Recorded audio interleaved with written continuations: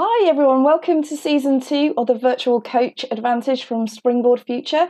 I'm Emma Calvert, your podcast host, and as ever, I'm delighted to be here with my co-founder and our master coach, Neela. Say hi, Neela. Hello. Hi everybody, and hi Ruth. Hello. We're really excited to launch season 2 of our podcast with a very special guest, Ruth Cooper-Dixon. Ruth is a positive psychologist and also the founder of Shamps, which is a mental wellbeing consultancy. And we've got a great topic we're going to talk about today. We're going to talk about when you're stepping up into a new managerial or leadership role, what are some of the things that you're faced? And often a lot of our coaches talk to us about confidence and imposter syndrome, feeling like they're faking it to make it. So we've got a great topic. Ruth's written a lot around confidence and imposter syndrome. So we have the real expert with us here today. But I want to kick off first, Neela, because you're the sort of executive C-suite coach here. Tell us a little bit about, from your experience of coaching people, when they're sort of stepping up, what are some of the things that we face when we're moving into those roles? Yes, thank you, Emma. Yeah, it's interesting, actually. It happens to men and women, in my experience, as they step up into bigger roles, typically, into board roles, from more functional roles. And the question is always, to me, am I enough? Can I occupy my space? How are people experiencing me? Have I got enough gravitas? How am I going to perform in a boardroom setting? And interestingly enough, although more women worry about that, increasingly as I do my work, I also see it with men. And so this faking it till you make it piece, I find I have to do an awful lot of work around that, particularly when people are stepping up. It's really an interesting point, that, Neela, about the female versus male thing. And Ruth, I'd love to get your perspective on it, because it used to be almost like labelled, the confidence, the imposter syndrome, as a women's issue, which really irritates me. But you're right, I coach more and more people, more and more men that are talking about it now. Ruth, I'd love to hear your perspective on it. Yeah, it goes back to the original research, because the original piece of research into what's actually called imposter phenomenon was done by Clance back in 1978. And it's her and her colleague who did the study. It was on high achieving women, and she labelled it imposter phenomenon because she didn't want it to be that women would have something else that they had to fix about themselves. But how, as we know, language gets kind of changed over time, and actually a syndrome is a collection of symptoms, which, as we know, imposter syndrome doesn't exist as a psychiatric disorder, for example.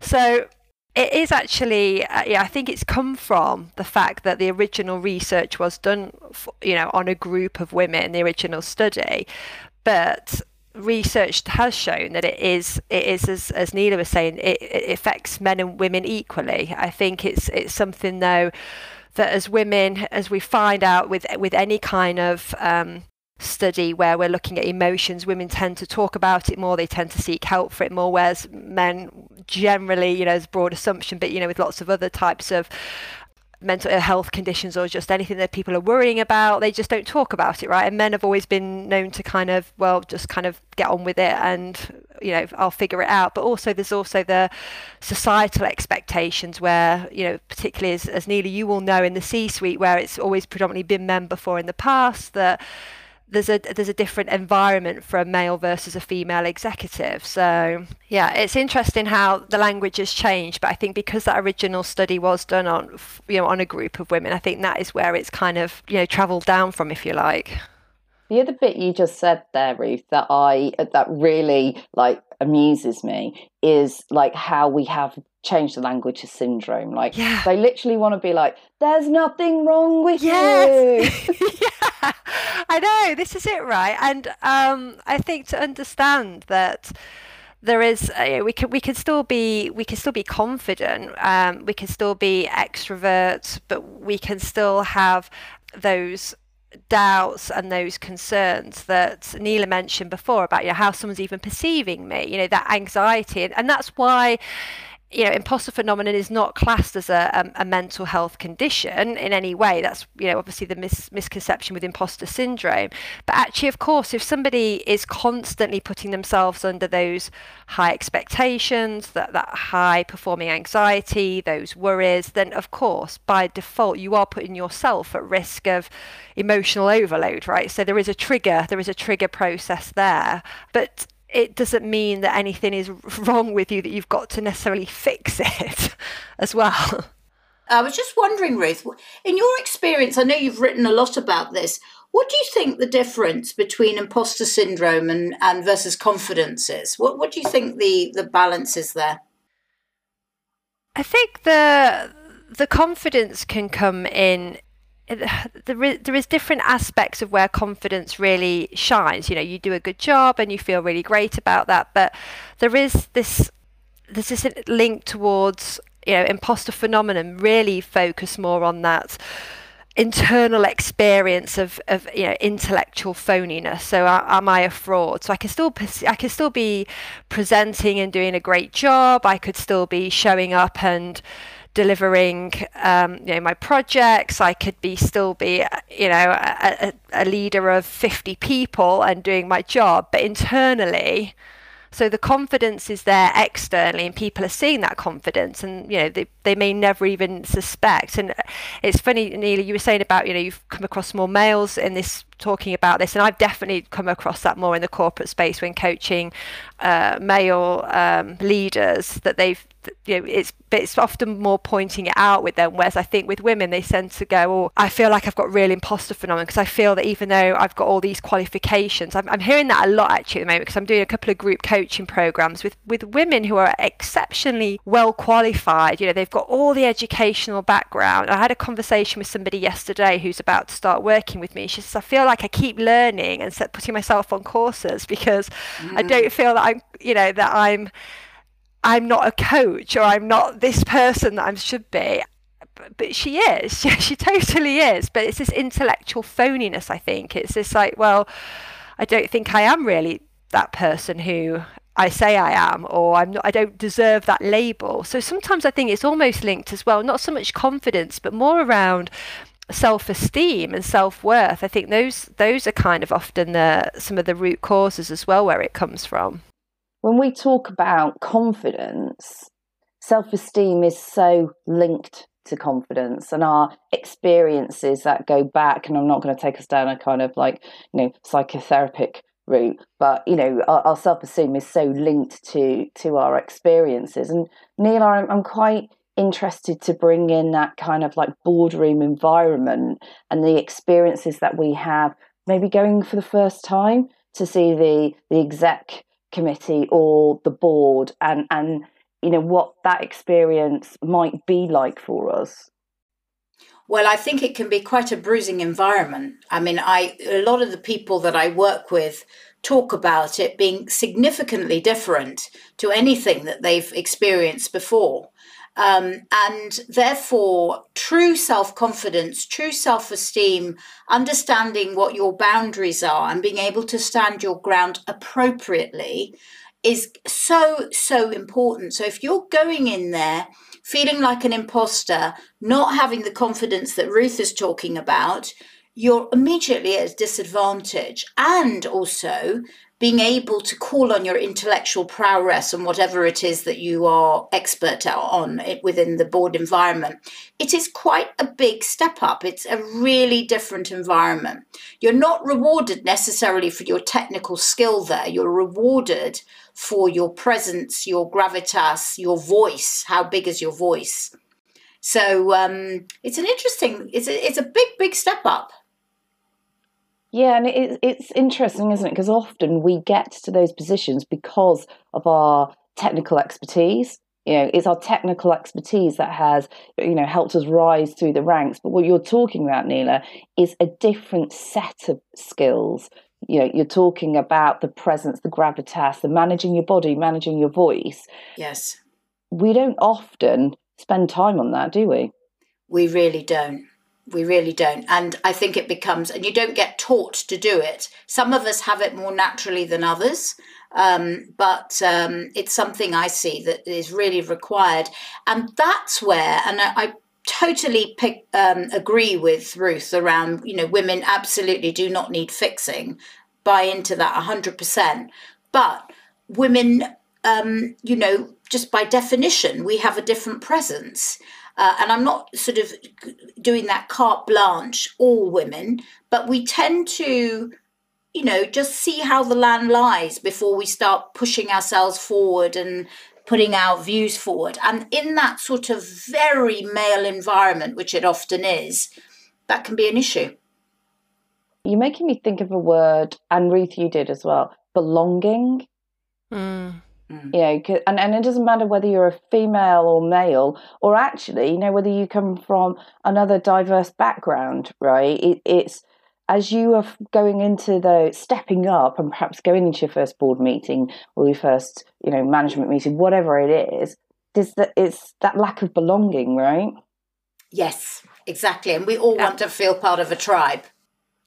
And I think there's also a part of that as well when you say belonging. The other word then that kind of tagged on for me was that idea of authenticity, knowing who we are, believing in who we are. And then, by default, you kind of feel that you can show up, as Neela says, when you have those boundaries and you feel, actually, I fit here and I can be myself and I'm part of this group. And that takes time, I think, when you're talking about stepping into that leadership space, because there's so many different politics there, depending on the culture, the individuals that are around that table. There's so many different facets to consider, and it takes that person to, I think even the most, what we'd perhaps call the most confident of people, if they as soon as they step into that space, it does take that bit of adjustment, because you naturally are growing and changing yourself anyway around how that feels.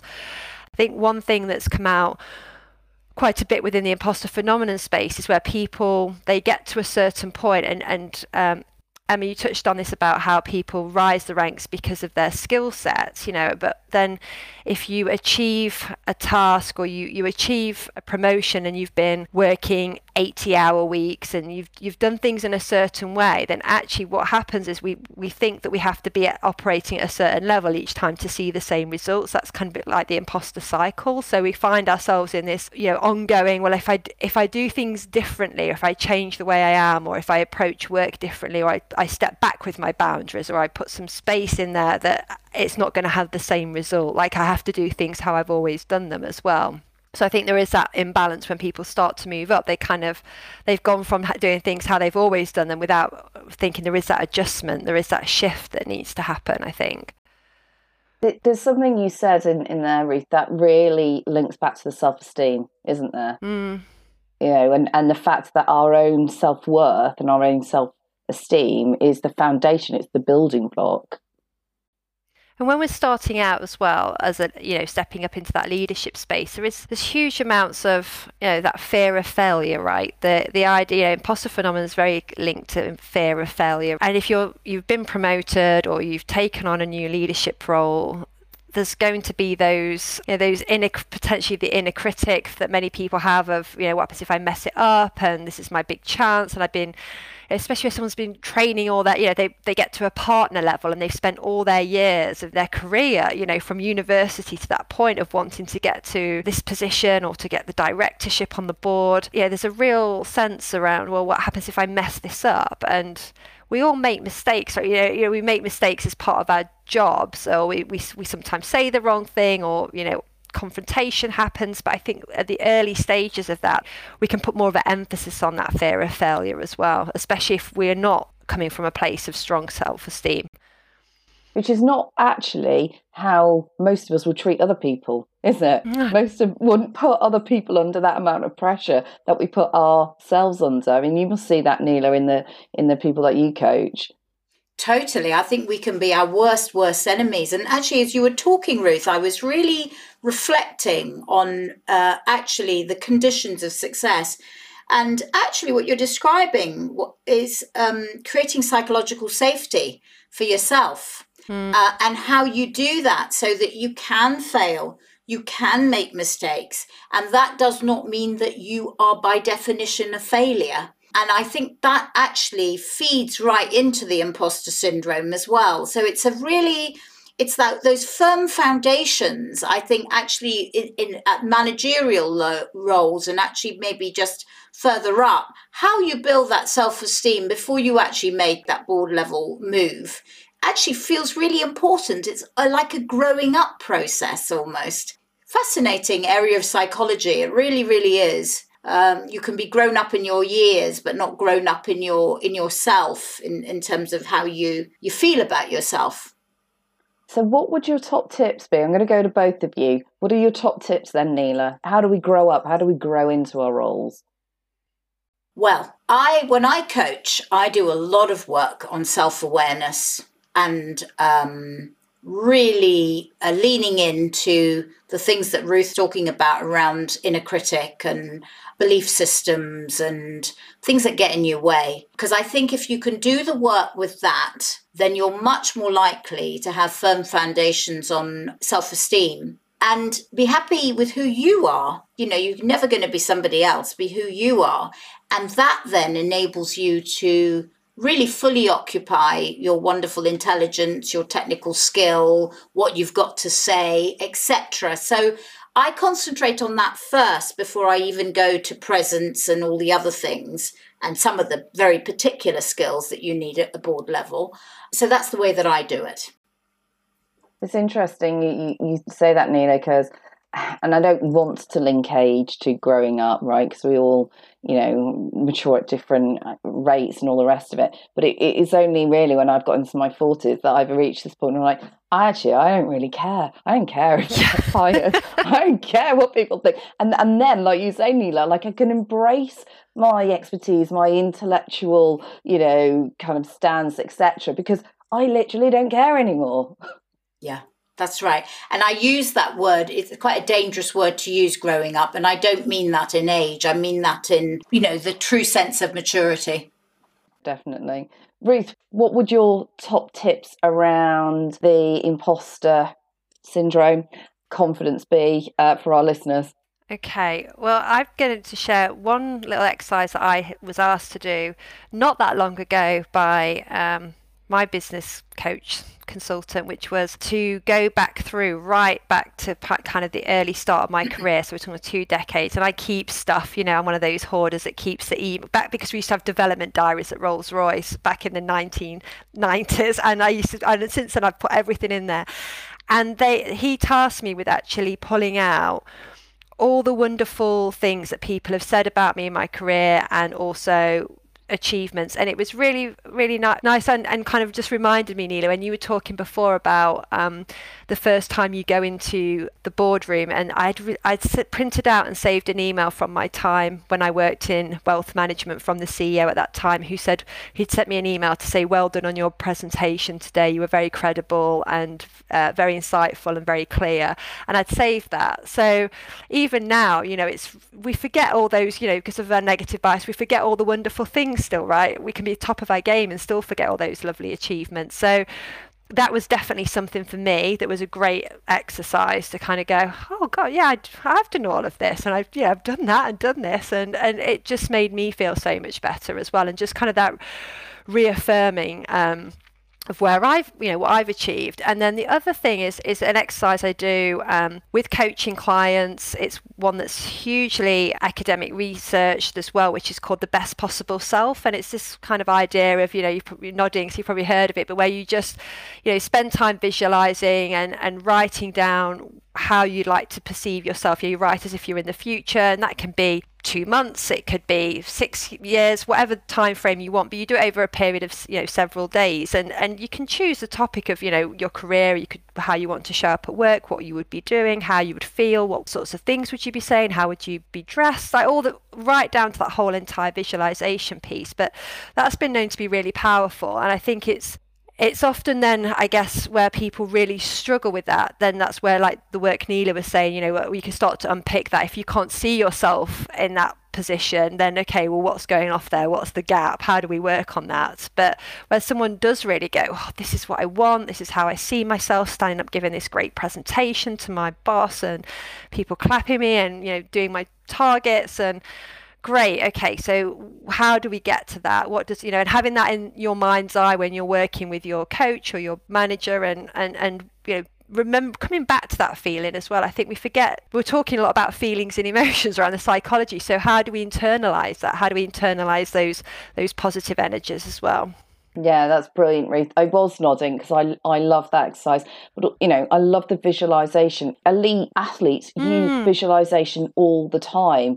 And it works, right? And if it's good enough for our Olympians, it's good enough for us in the boardroom, definitely. Well, thank you so much for joining us today, Ruth. I've, as ever, loved talking to you. And you can find out more about Ruth by visiting her website, which is Champs Consulting. champsconsult.com. Yeah. There we go. So you can check more about the brilliant work that Ruth does. And we're so pleased that you've joined us for season 2 of the Virtual Coach Advantage. We've loved coaching you today. Join us again soon.